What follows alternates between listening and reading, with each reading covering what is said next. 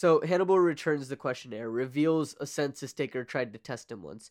He ate his liver with some fava beans and a nice Chianti, and then made that disturbing sound. Mm-hmm. And yeah, I don't know how to describe that any better than that.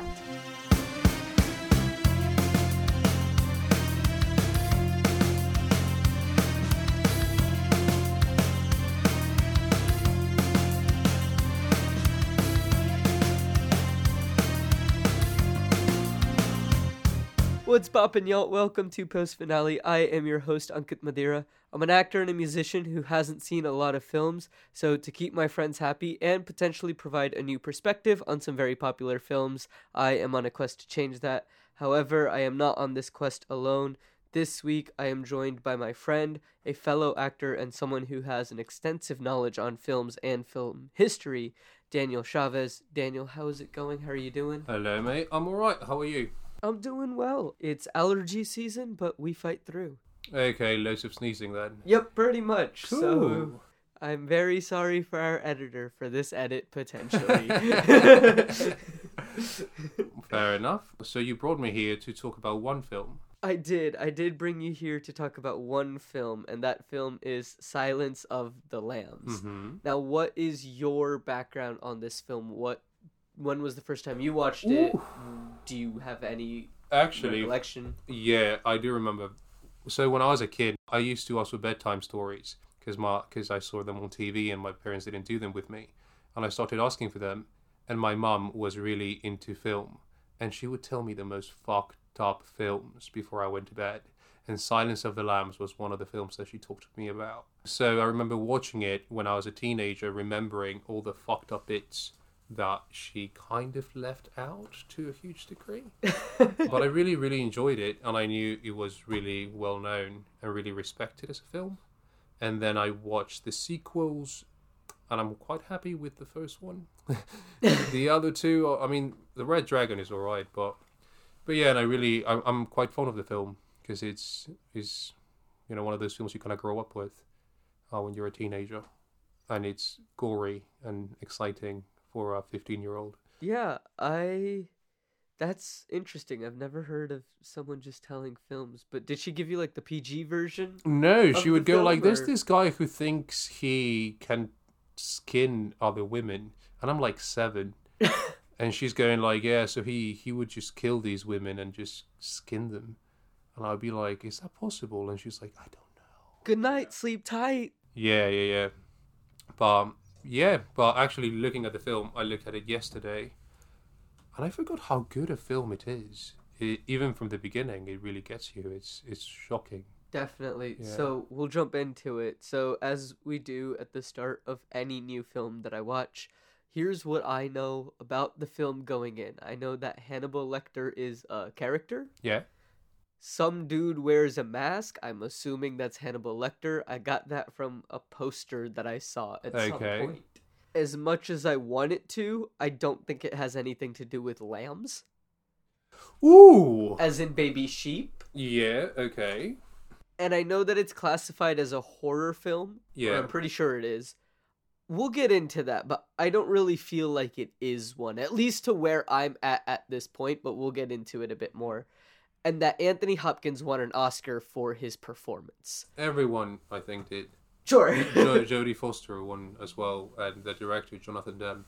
Yeah, I mean, I can see why. Mm-hmm. But that's what I knew going in, or at least one of my, like, I guess, predictions that I had going in was like, I don't think it has anything to do with lambs. I still don't think it has anything to do with lambs. There's zero reason why a baby sheep would show up. Mm-hmm.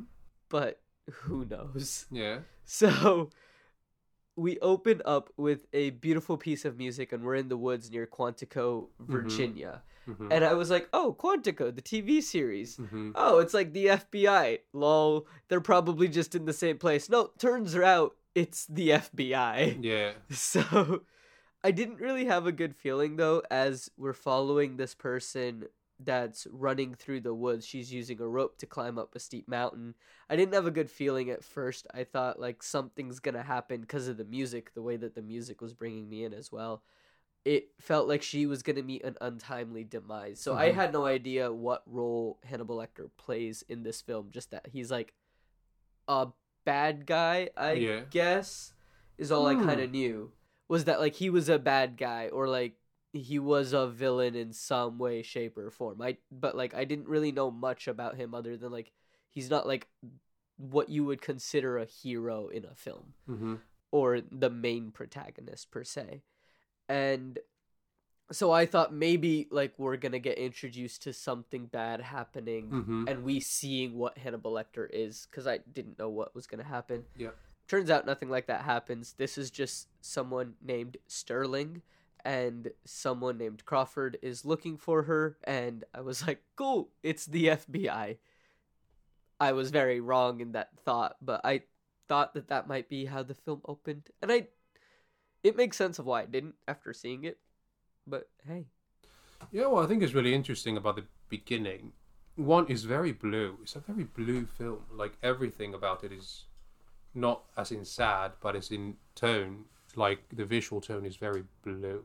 And I think that kind of just gives you an idea that it's just going to be a pretty gory, grim film. And then my favorite thing about the beginning, it begins halfway through something. They don't really have a first killing. They don't have a second killing. They're by like the fifth victim of this Buffalo Bill by the time they start jumping into the story, which I think is really exciting. Yeah. Because it doesn't really give you any exposition. It just goes, this is what's happening, deal with it and catch up. Right. I like how it's just, hey, especially in this moment, like we're still slightly confused on like what's going on. But it's just, this is Sterling. She's at the FBI. Get with the program or get lost. And it's really interesting that, I mean, they have a female be the lead of because I think in the film they really show that she's the only woman in every room that she is in, and you can kind of feel that she feels a little bit out of place. She does. She says something later on as well, and we'll get to it. I think in the next episode we'll get to it. But yeah, so Crawford wants to see Sterling in his office. We then get a shot of a tree with multiple different placards attached to it. And you see hurt, agony, pain, love it. And then there's one placard that's like faded and you can't quite see what it says. But it kind of looked like it might say hate and die. And I just laughed at that being a possibility. Yeah, may happen. But I don't know if you ever noticed that or... Sometimes I do. Especially in this film, that it's quite funny that you bring up the lambs.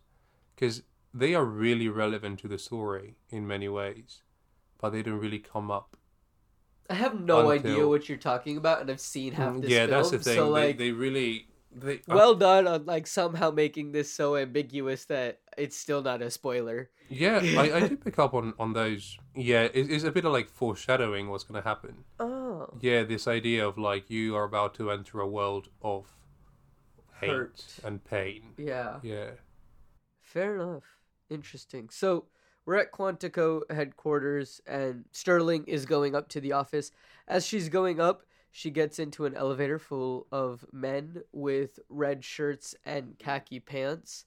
And this is, like you were just mentioning, like where it starts kind of being a recurring theme of she is the only woman in the room. Yeah, I mean, every woman in the story is either the hero, the main hero, or everyone else is a victim. Yeah. Which I think really kind of makes you see the contrast between how she is feeling, seeing all this violence being taken against women. Definitely. Yeah. So, but when I saw all the men, I was like, Jake from State Farm, hello. Hey, hey, that dude. There are 15 of you. Hey. What are you wearing, Jake? Yeah. So once she gets out of the elevator, we see the camera pan to a sign that reads Behavioral Science Services. I felt like this was going to become important later. Otherwise, why was it such a specific pan from the camera? It's not like exactly clear, but this is kind of the department that she starts working with. So that makes sense of what is going on, why they made that very clear, so that you kind of have an idea of what we're about to get ourselves into. So Sterling is inside Crawford's office, and it is stacked with books, papers, binders, and it made me start wondering, is this what FBI offices are still like? Huh. Interesting. Because this film came out in 1991, if I'm not mistaken. Yeah. And, like, my favorite TV show, or one of my favorite TV shows, is White Collar, which is all about FBI agents. Yeah. But none of the rooms looked like this because everything now is digitalized. Yeah, I imagine that also kind of, if you look at it as the period that they were living in, it also kind of shows a bit of how limited they were when it came to investigation in a huge way. Of like they're entering a room, but like there's a bunch of files and a bunch of desks and a bunch of paper. Yeah. Which slows everything. It just makes it more difficult, which I think for a mystery film is quite good. You just go like, they don't really have much to work with. Yeah, I'm sure that was not intended because that's what they had in the 90s, but yeah, it just shows how difficult the... Yeah, it definitely wasn't an intention, but I mean, I guess 91 was 32 years ago now. Yeah, and before they had like a whole registry of fingerprints that you could just look up. Exactly. You had to go one by one, yeah. But it's just very fun to see it just being a product of its time that still holds up very well. Even today in 2023, like, it was just like, great, we're here. Like, this is just the world that we live in. It's the 90s, which also, like, it sounds like it's really far away. And I mean, it kind of is. Kind of is, but also it doesn't feel like it is. But yeah. So Sterling turns and we're shown a corkboard. And on it, there are multiple pictures of mutilated bodies and newspaper clippings that read Bill Skin's Fifth. And at the bottom, there are 5 pictures who are all women. And also on the newspaper, I did take notice that it said, body signals are the keys to your happiness, on page 2. New cologne that makes men irresistible, on page 10. And I was like, is this what Bill is using? And I was a wild man until I met the girl of my dreams, on page 16. None of that was of interest to us, apparently, though. We just needed to know about Bill's murders. No, but I do think it still shows this gender thing that is so crucial to the film. The idea that Bill, the villain, and everyone in the FBI are all men. And I think, yeah, the whole idea that Sterling is genuinely such different, from a different background than everyone else. She is a student, she's not graduated, and she just has this drive that motivates her to try and... You can tell from the beginning she has a forward energy. She's a very driven FBI young agent. So I think it makes her an unlikely hero from the beginning, which is quite good. Which is what makes me want her to succeed more. I think so, yeah. Because she's an unlikely hero. And she has so much adversity, even in her own team. Definitely. Yeah. Yeah, so I made a prediction at this point of what I think is going on and what I think is going to transpire in this film. We'll see how right I am as we go through. So my prediction right now is that Bill is Hannibal, and he has wreaked havoc across the U.S., and the FBI is trying to catch him, and with his target mainly being women, they are going to want to send in Sterling to try to help bring in him and capture him. Because, like, if I don't know what the profile is on the women, right? Okay. But, like, the idea of they set up some type of sting operation, because they already kind of know who Bill is. That's quite interesting. Because obviously they mention Hannibal quite a lot from the beginning, even before he shows up. They do. They start mentioning him in this next scene, which explains where, well, spoiler alert, but it's pretty common. I'm wrong! So let's figure out why. So Crawford enters in. He says that an interesting errand has come up and that he thought about Sterling. And Crawford remembers her from a seminar back at UVA where she grilled him about the Bureau of Civil Rights record during the Hoover years. I liked this little bit because it was just embedding right from the start that Sterling is super smart. I mean, she was a double major in psychology, criminology, graduated with honors, and after that, she wanted to work in behavioral science with Crawford. So, like, she knew her path, she knew what she wanted, and she went and got it. Okay, but actually, though, if you didn't know this, if you didn't know that she went to uni and she was really clever, looking at her appearance and the way she presents herself, would you think that she is as educated and as driven and all these things as you think? I think yes, because she's already doing training at the FBI in Quantico, which I know is their main, like, big headquarters and where a lot of training does happen for the FBI. So I would have thought that she's driven. And the thing is, and it's an ongoing thing, she still treats everybody with respect. Yeah. And so it's just the way that she speaks as well that I'm like, okay, like, you know what you want, and sure, you may be put down in situations, but you are still treating people with respect, even if they're not treating you with respect. And so that's what, but like, I got that initial reading, just the way that she was very kind and polite to anybody that she met. And so I was like, yeah. So it's not only her credentials, also her behavior. Her behavior. She's very poised, which I think just made me be like, yeah, like you are an intellectual person. You know how to handle yourself in different situations, probably. So yeah. So what Crawford reveals is that they are interviewing serial killers that are in custody for a psychobehavioral profile, which could help solve unsolved cases. So I was like, the Bill case, because that's the one unsolved case we've learned about. And so, but there is one serial killer that refuses to cooperate, and that this person is the psychiatrist Hannibal Lecter. And so immediately I was like, well, I was wrong. Bill is somebody else. Okay, when they say Hannibal Lecter, I remember this, she says something. Do you remember what she says? I don't really...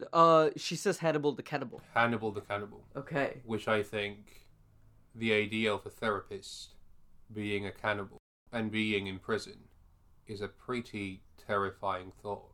Because it's the idea of someone that is literally there to help you and analyze your mind and be there for you. Killing people and eating them just by default. Yeah. It's really dark, but I also really enjoyed the choice because it explained so much about his character. Yeah. And we'll delve more into this amazing character when we get to him and we visit him for the first time. Well, that's interesting because you get to know so much about Hannibal before he even shows up. This is true. Yeah. I mean, we're still going to be talking about him right now. Even though I just said what I said, we're still going to be talking about him. So Crawford doesn't assume that Hannibal will talk, but they have to give it a shot. And if he doesn't, just give back a straight report. What does he look like? How does his cell look? What's he drawing? All of that stuff. Lovely. He wants his report on his desk by 0800 on Wednesday. So Sterling asks, what's the urgency? Is there any connection between Hannibal Lecter and Bill? Crawford says that he hopes that there's a connection, but make sure you keep your full attention during your conversation with Hannibal. Dr. Chilton at the asylum will go over any of the physical procedures that are used and don't deviate from them for any reason, etc., etc. And don't forget what he is. And then it changes to Dr. Chilton's voice saying he's a monster. Which, great cut, just how that all worked out. And it was beautiful. But that's really interesting because they define him as a cannibal, as a psychiatrist. He's in prison. He doesn't want to talk. And he's a monster. Even as an actor, how do you envision that character to be? You know what I mean? How do you play someone with all those... What are you expecting Hannibal to be by that point? By this point, I was expecting Hannibal to be someone who is very good at understanding people's emotions because of him being a psychiatrist. But at the same time, he has many intrusive thoughts. And what made him this serial killer and the cannibal, and probably it sounds like someone who probably took a little bit of time to catch, because he sounds like he's already a very intellectual character. And so if that's the case, he has these intrusive thoughts, but how he lets them come out, he's very detailed on how he allows these intrusive thoughts to come afloat. Yeah. And so I think that's kind of what I'm expecting, a little bit of both, of someone who is very smart, but also at moments you can see that monster come out of him. Interesting. So you don't expect him to be ripped, to be a big guy. You expect him to be quite an intellectual, relatively, seemingly harmless guy in appearance. Seemingly harmless in appearance, but not the way that necessarily he speaks. Interesting. Yeah. Okay. But appearance, I wouldn't say that he is a very big, burly person. Also, like, I guess a bit, like, I think I knew that Anthony Hopkins was Hannibal Lecter. And so I already kind of know what Anthony Hopkins looks like. And so that did play a bit into it. But I never thought of anything that they've described is that he physically looks like a monster. It's more internally he's a monster. So yeah. And then I actually did have another prediction at this point, because I was wrong 5 minutes ago. So Hannibal won't initially cooperate with Sterling, but she'll probably break the rules in some way, shape, or form. And instead of treating him like a monster, she's going to treat him like a person. And that's what's going to get Hannibal to talk, or willing to talk in some way, shape, or form. And we'll learn that he is probably a monster, but a monster that can also help in the aid of capturing Bill. Yeah, and I think that proves to be quite an accurate prediction, doesn't it? At least how the film's going currently. Yeah, how it's going. Yeah. You have no idea how this might change, but yeah, I'm still feeling pretty good about it. Okay. So we are now at the Baltimore State Forensic Hospital. We learn the rest of that sentence. He's a monster, a pure psychopath, rare to catch one alive, and from a researcher's point of view, he is their most prized possession and prized asset. Very interesting way on that ending of, like, viewing someone as a prized asset rather than, and that's why, like, I felt more confident in that prediction that she's gonna treat him like a person rather than an asset. And I think that really shows the idea of justice, doesn't it? The idea of capturing one of these peoples is something that you kind of earn in a way. You make your way capturing these people, and then you hold them in prison like trophies, basically, instead of punish. You know, it comes with a pride of, like, we have Hannibal Lecter. He's one of our trophies. Yeah. Yeah. Which, they're not trophies. Sure, they're very messed up people, but they're still people. Yeah. So, like, yeah, maximum security, all of that makes complete sense, but they are still a person.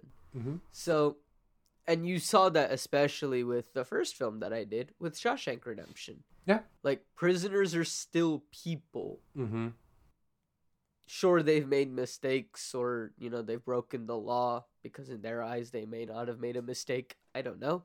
But, like, they've broken the law in some way, shape, or form. They've done something to end up here. But that doesn't mean that you don't treat them like a person. So, Chilton says that he gets a lot of directors, but doesn't remember any one of them being as attractive. Then asks if Sterling is going to be in town overnight, because Baltimore can be a very fun town if you have the right guide. And I was like, thank you, creep. Don't like Chilton. Yeah. At all. But Sterling, ever the professional, just says her instructions are to interview, report back in the afternoon. So, nips that in the bud right away. Chilton reveals that they have tried to study Hannibal, but Hannibal is way too sophisticated for regular tests, and thinks that Chilton is his nemesis. He also reveals that Crawford is smart to use a pretty young woman to turn on Hannibal, and Chilton isn't even sure the last time Hannibal has seen a woman. Mm-hmm. So all of this is very interesting. Again, like it all of this information that we're learning about Hannibal, none of it made me think that he is a big burly guy. Yeah, and it's relatively unethical to send a student to deal with one of these. I feel like it's very unethical to send a Yeah, student. it's really unethical. And it's that idea of women being in positions of vulnerability, isn't it?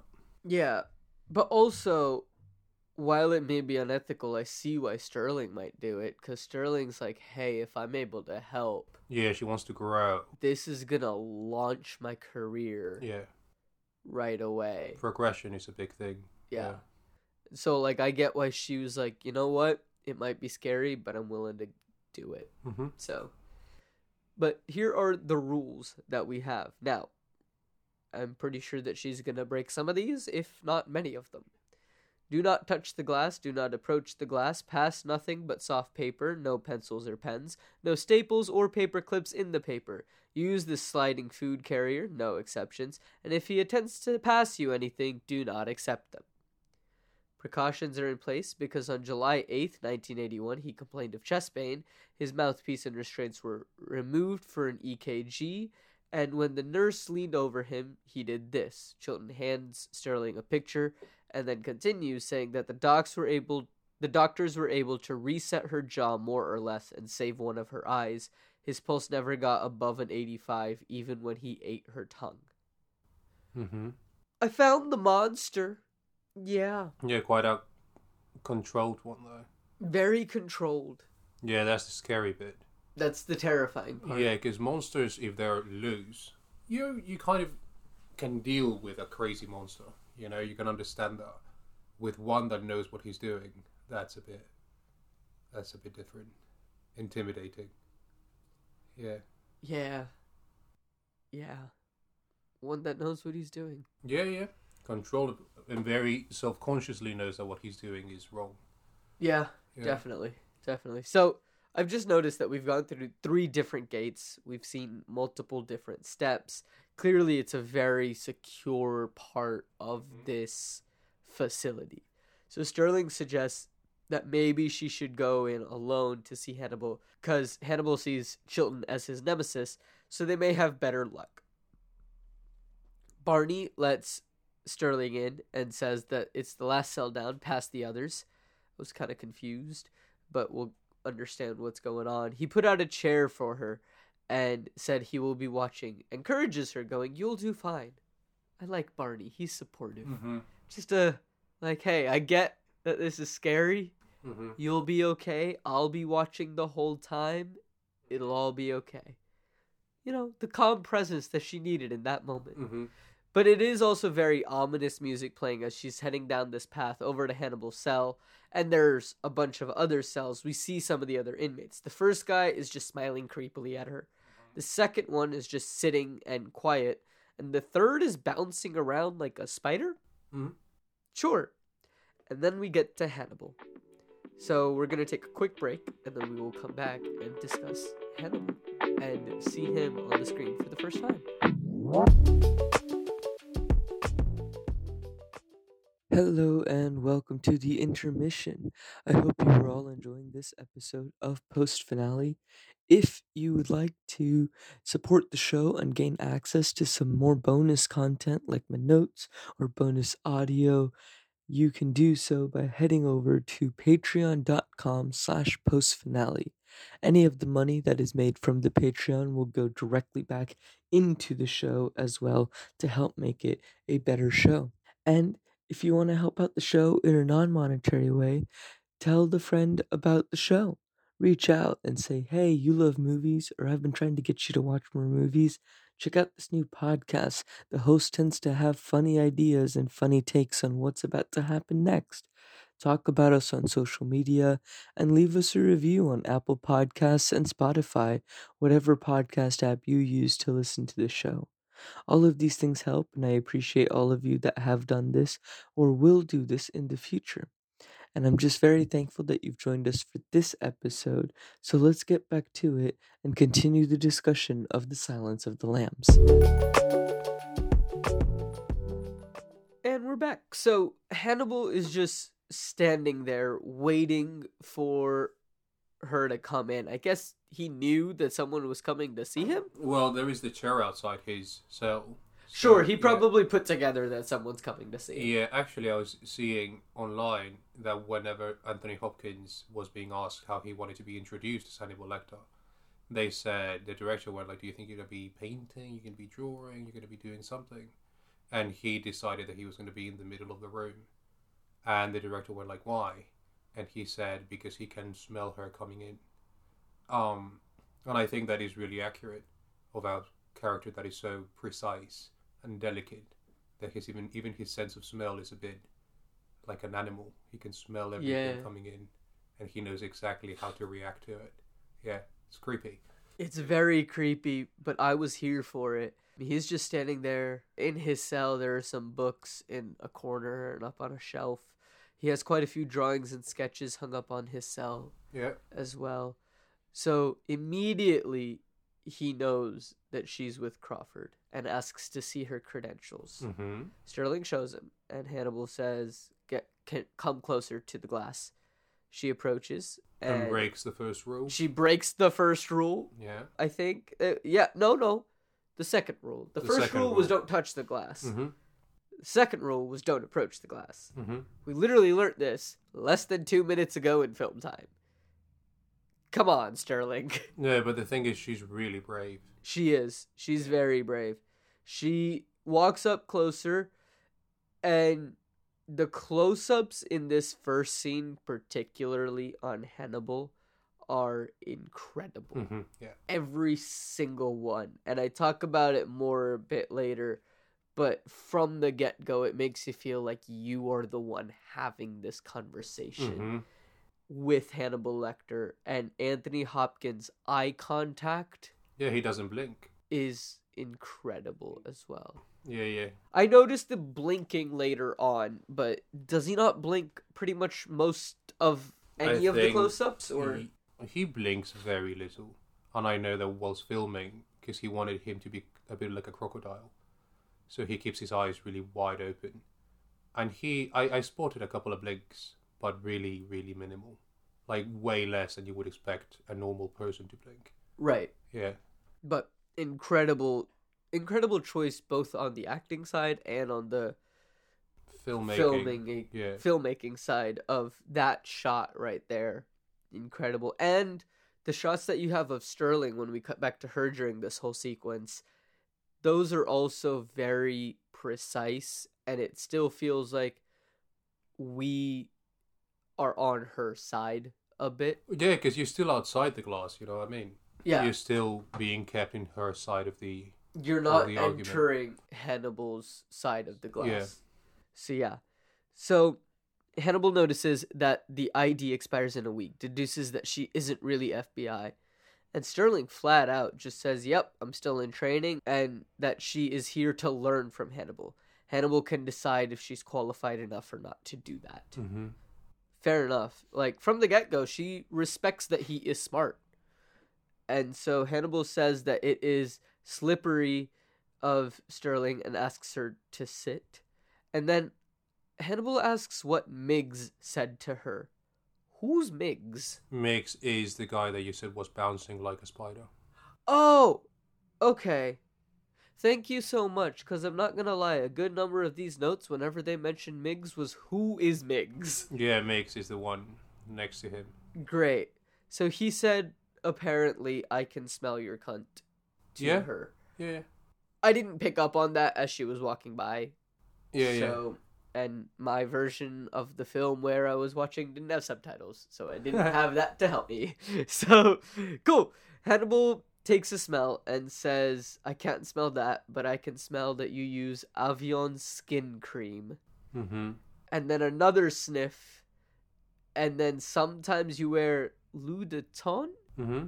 Is that right? Do you know what that is? No. Okay. I think it's on perfume or something. Sure, why not? I don't really want to look it up. Doesn't make much of a difference. No, she wears something. And the thing is, he's right. He is right. Yeah, so he's already doing basically a psychological profiling that quickly based on 2 minutes of, well, less, 1 minute of conversation and a sniff. 2 sniffs, yeah. Also, I did do a quick Google search. I can't find anything of what Luditon is. So if anyone knows what it is, let me know. But she's not wearing it today. Mm-hmm. And the look on his face is truly psychotic in this moment, and I love it. Yeah, but the really scary thing is he's quite friendly. He's intimidating, but the way he is, he's very polite, quite charming, very friendly. And he doesn't use any profanity. He's just a very polite gentleman, really. Yeah. Yeah. And I think it goes both ways. He treats Sterling with some of the most respect as far as what has happened so far. Yeah, I think he treats her with more respect than the FBI treats her. Yeah, like, at least on where I'm at in the film currently, because I've still only seen half of it. Trust me, it was hard to stop this one, because I really want to know what happens next, but I couldn't because the show. But he has treated her with more respect than I think, like you said, anyone in the FBI has to this point. I don't know if this changes, but it's shown that in the same way, she shows him respect, probably more respect than he has gotten in, I think they said it was like 8 years that he's been in prison now. Yeah, and that's really interesting that the very first kind of genuine relationship is between a prisoner and the FBI agent. Yeah. You would think that she has a closer relationship with the people in the FBI, but is really the guy behind the glass that she kind of bonds with in a very strange way quite quickly. And I think it's because he treats her the way she is. He doesn't treat her as a student. He doesn't he mentions all these things, but the way he addresses... He mentions it, but I think the other thing is that he is smart enough to know that, hey, if Crawford is sending in a student... She's a good one. She knows what she's doing, and he respects that. Yeah. He respects that she probably knows what she's doing if Crawford's sending her in. And so I think that also plays a bit into it. And I think makes a challenge at the beginning. Yeah, she brings this very well-educated and driven young FBI agent is coming in. He feels like she might actually be a good challenger to his intellect, which I think he really enjoys. Fair enough. Yeah, you do see him open up a little more, and we'll get to it in a bit. But yeah, so Sterling asks about the drawings that he has. Hannibal reveals that one of them is the Duomo, seen from the Belvedere. It's in Florence, but I don't know if I got the names right. Duomo, yeah. Duomo. Beautiful. I think so. Sterling asks if it's from memory, and then a beautiful quote, "Memory is all I have instead of a view." Beautiful, beautiful quote. I just thought that it was very nice. And it already places him in Florence, in the place of the Renaissance, and it makes him already a very educated, and the fact that he can draw so accurately, it's intimidating. It makes you go like, you have that good a memory. Fuck me. Yeah. Yeah. And it's also that good of a memory of something not in the country where you live. Yeah, yeah. So, because no matter how much time he may have spent there, he didn't live there. He lived in the U.S. So, definitely another thing there as well. So, Sterling asks if he would lend a view on the questionnaire, and Hannibal just says, no, you were doing fine. You were curious. You were receptive to courtesy. You had established trust with the embarrassing truth about Miggs, and then this segue into the questionnaire, it just won't do. And I think, like everything that we have just said, you know, he was really intrigued by this person, and he's like, no, don't ask me in this cheap way. Yeah. Like, you have to play the game. You have to figure out how to stop being an FBI agent and just be with me. Yeah. Yeah. Be in the present moment, figure out how to play the game, and I'll help you out. But you have to figure out how to play the game. I'm not gonna make it easy on you, because then where's the fun? You learn nothing if I just give you my answers.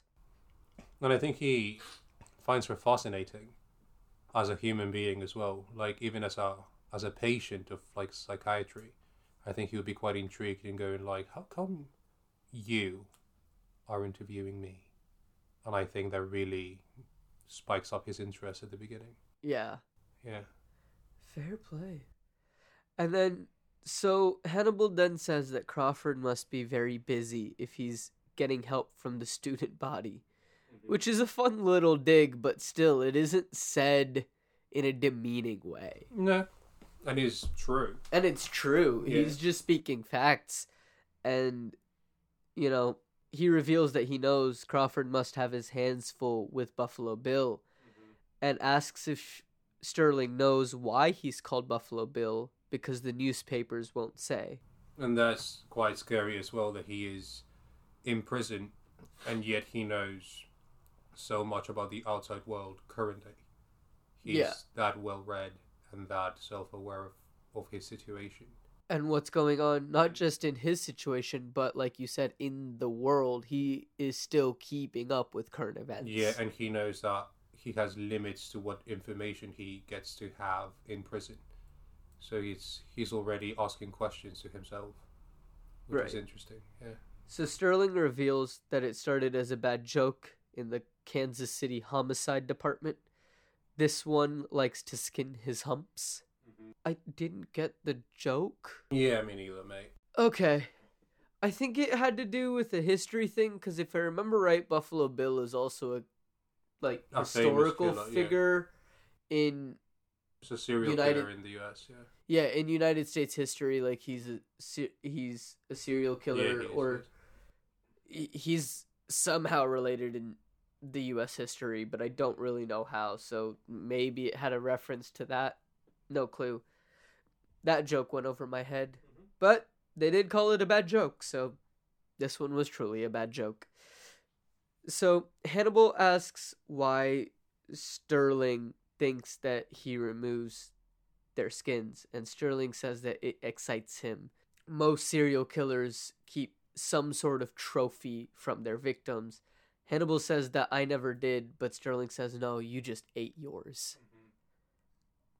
Again, great. This is where I really noticed because I was just so engrossed and trying to take notes as quickly as possible to get through the scene. Yeah, it's a brilliant scene. It's a brilliant scene, and this is where I noticed the shots of, and it took me a few times of going back and forth to realize what was happening with the shot. I was very engrossed, but like we mentioned of how they had the close-ups, this is where I noticed that, because we had gone back and forth a couple times, and so now I've been drawn into this conversation. So, and it really shows, I think, that she says that is really interesting, because that's quite a brave thing to say, that she goes like, you're messed up, you're a cannibal, and she brings it up the same way that he brought up that she was a student, not really in an offensive way, just in a factual way, just going like, you know about me, I also know about you. And I think it levels the playing field quite a bit. Yeah. Yeah, which is quite good. Definitely. Hannibal asks for the questionnaire, takes a look at it. As he starts reading, he does do a little wink at her, and I kind of found that fun and playful of It's strangely sexual. It's really uncomfortable. There's so many things going on. I never thought of it as sexual, because I kind of thought of it as, you're playing the game, I'll take a look at this. But I do think that Hannibal fancies Sterling. I mean, probably, and it's probably the first woman that he has also seen in 8 years. Yeah, I imagine that helps. That probably helps. Yeah. So, yeah. Yeah. But, yeah, I never thought of it as a sexual wink. I guess it can be taken that way a little bit. And probably there was a little bit into it, like you just mentioned. But I took it as, you're playing the game well done. Let's go. So, he asks if she thought she could dissect him with this blunt little tool. I didn't know really what that meant. Do you know what the tool he's referencing? I think he's just referencing the file. Or sure. Cool. Well, what he's heard of Buffalo Bill. Okay. But Hannibal then reveals, like, I know that you're ambitious and your cheap bag and little shoes. He says that she looks like a rube. She's not more than one generation away from poor white trash. Yep. She's tried hard to get rid of her West Virginia accent. And he mimics what she says. Like, he changes the way he speaks. He does. I noticed a shift slightly, but I couldn't quite tell, like, he tries to mock her as well, to try and... I think that's his way of... Because she called him a cannibal, I think that's his way of fighting back and just trying to establish his dominance in this conversation, which is really interesting. And is really well acted. It's unbelievable. It's a beautiful monologue that I don't know if anyone can do it as well as brilliant. Anthony Hopkins did. Iconic. He said the boys found her quickly and all those sticky fumblings in the backseats of cars. She couldn't wait to get out, going all the way to the FBI. Yeah. Yeah, it's brilliant. Yeah, and I think, obviously, you can take everything that he says almost as factual. Like, he knows that these things are true. And you can tell from her reaction that she feels quite exposed. And I think it also says a lot about how he already picked up on these things and how he already respects her a lot for making it this far from her upbringing. And he can recognize a whole life story just based in these few minutes, which is really exciting. It's very exciting. I think, like you said, it's his way of fighting back. I don't know if it's necessarily fighting back so much as, again, because I don't feel like these two really fight in the way that people fight. Yeah, they fight in this intellectual game that they're playing. So it's this chess match back and forth pretty much, just without actual pieces, but like with your wit. Yeah. And so this is just his next move. Mm-hmm. And I'm very intrigued any time that these two are sharing the screen together, because the scenes are captivating, mm-hmm. the writing is captivating, and I'm intrigued on who's gonna throw the next move out. Like, what is the next play? What's the next move? And I'm really getting drawn into this little chess game that they're playing back and forth. Mm-hmm. So, amazing monologue. This is where I noticed the blinking, especially. And I listened to the whole monologue and I realized, and then I went back and took notes on it, but he didn't blink a single time during that entire monologue. And that's a good, 40-second to a minute long monologue. Mm-hmm. I don't know exactly the timing, but it's a good chunk of time for a monologue. And not blinking once with the intensity of his eye contact, mm-hmm. amazingly delivered. So Sterling says he sees a lot, but is Hannibal strong enough to point this high-powered perception at himself? Maybe he's too afraid to. Mm-hmm. Again, just punching back in this chess match. Shifting it. So Hannibal returns the questionnaire, reveals a census taker tried to test him once. He ate his liver with some fava beans and a nice Chianti, and then made that disturbing sound. Mm-hmm. And yeah, I don't know how to describe that any better than that. Yeah. So Hannibal tells her, fly back to school now. And as she's leaving, the spider guy, or Miggs. Yeah. As I said, I was very confused on who he was, so I just called him Spider Guy. So he flings his semen at her. It hits her in the face. That was such a polite way of putting it. Yeah. Look, we do swear on this show, but I tried to be somewhat polite. The semen goes to her face. Yeah. It goes and hits her face. Hannibal calls her back, and she runs straight to the glass. That was rule number 1. Do not approach the glass. Come on. You've broken But that is really interesting because, compared to everyone else, Hannibal is so clean. And even what he's wearing, his, prison outfit is, basically tailored to suit him. Everything is so tight. And in contrast to his neighbor, it's a massive, massive difference. So the fact that she comes so close is almost for protection, which is really interesting. She finds comfort in him compared to the scary world next door, basically. Yeah. Yeah. The relationship grows a lot in that one scene. It does. It does. I'm captivated by it. I can't wait until we get to revisit it soon. Mm-hmm. So Hannibal calls her back, tells her to look deep within herself, and then go seek out an old patient of his, Moffat. Mm-hmm. So Sterling gets out. She's visibly shaken. Makes sense. And as she's walking to her car, she's having flashbacks, seeing her dad, who is a local sheriff, it looked like, in a small town in West Virginia, as we have been told, based on she tried to get rid of her West Virginia accent. You don't tend to have one unless you live there. Mm-hmm. So back in the present day, Sterling is sobbing at her car, and then she's back in school, and she fails one of her projects, and they're like rescuing hostages, and I don't know, one of the training exercises at Quantico. They're rescuing hostages. She fails it because she didn't check the corner. In her free time, it looks like she's just trying to learn more about Hannibal, more about his past, and then she gets a phone from Crawford. Crawford reveals that Miggs is dead, and that he died at bed check having swallowed his own tongue. Mm-hmm. How did Hannibal make that happen? I think just saying the right things to makes, just trying to make him as uncomfortable, just messing with his head. And if you think Miggs doesn't look like a very educated, clever guy, Right. so Hannibal could possibly just decide to go into his head and make him go nuts. Fair Which enough. is terrifying, because That's he's literally horrible. committing murder without even being in the same room, which is terrifying. Terrifying. Yeah, and I think that what you said, that you can tell that Sterling, her mind is no longer in her training. Her mind has shifted, and she's focused entirely on Hannibal Yeah. and the Buffalo Bill case. Yeah, this is her kind of entering. And she kind of entering knows this- that as well. Yeah. That, like, I need to take this.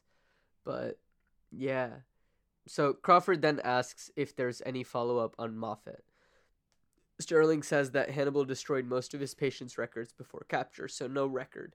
But she thought to herself that the yourself reference was too hokey for him. And then she found a yourself storage facility outside Baltimore. So at the facility, we learned that this unit was leased for 10 years, prepaid in full, and it was in the name of Hester Moffat. And nobody had been here since 1980. The unit stuck, and the owner says, come back tomorrow, my son will help you get it open. And I'd asked my driver, but he detests physical labor. I just chuckled. Yeah. So Sterling goes to her car, grabs a car jack, and opens the unit. She gets it like about a foot off the ground or so, and then she crawls under the door to the unit. Inside, we see many things. We see lots of boxes. There's a statue of an eagle that's about to take flight. There are mannequins. There's an old piano and the skull of some animal and something large in the back draped by an American flag. Mm-hmm. Turns out it's an old car. She gets into it, looks inside. There is a dressed up mannequin and a book inside the car as well. Sterling looks very confused, perplexed, and then as the camera pans, we see a red cloth that's covering something.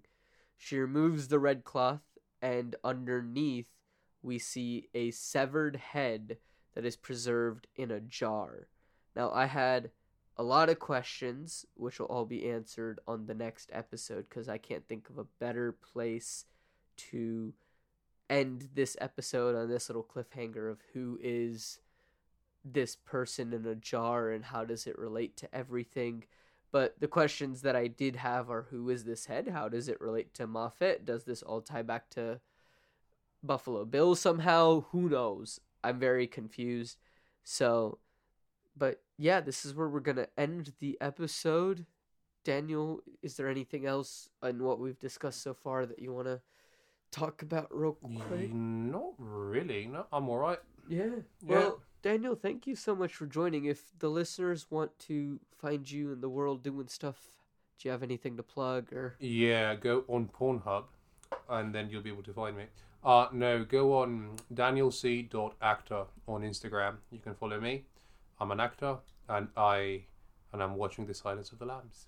Thank you so much. Yeah, of course. Well, thank you so much for being here, listeners. Thank you so much for listening. And until next time, I'll catch y'all later. Thank you so much for tuning in to this episode of Post Finale. This podcast is created, hosted, and produced by me, Ankit Madira. I also run the social media. Our editor is Pranav Nair, and the music is by Ankit Madira and Megan Hutchison, and the art is by Jared Rothman. If you would like to support the show and get access to some bonus content like notes and bonus audio, you can do so by heading over to patreon.com/postfinale. Be sure to follow us on Instagram, Facebook, and Twitter at postfinallepod on all three platforms. If you want to help out the show in a non-monetary way, tell a friend about the show. Reach out and say, hey, you love movies, or I've been trying to get you to watch more movies. Check out this new podcast. The host tends to be kind of funny. Talk about us on social media, or leave us a review on Apple Podcasts, Spotify, whatever app you use to listen to the show. All of these things help, and I appreciate all of you that have done this already or will do this in the future. And I'm just thankful that you joined us for this episode. And be sure to join us next week as Daniel returns and we continue our discussion of The Silence of the Lambs. And until next time, catch y'all later.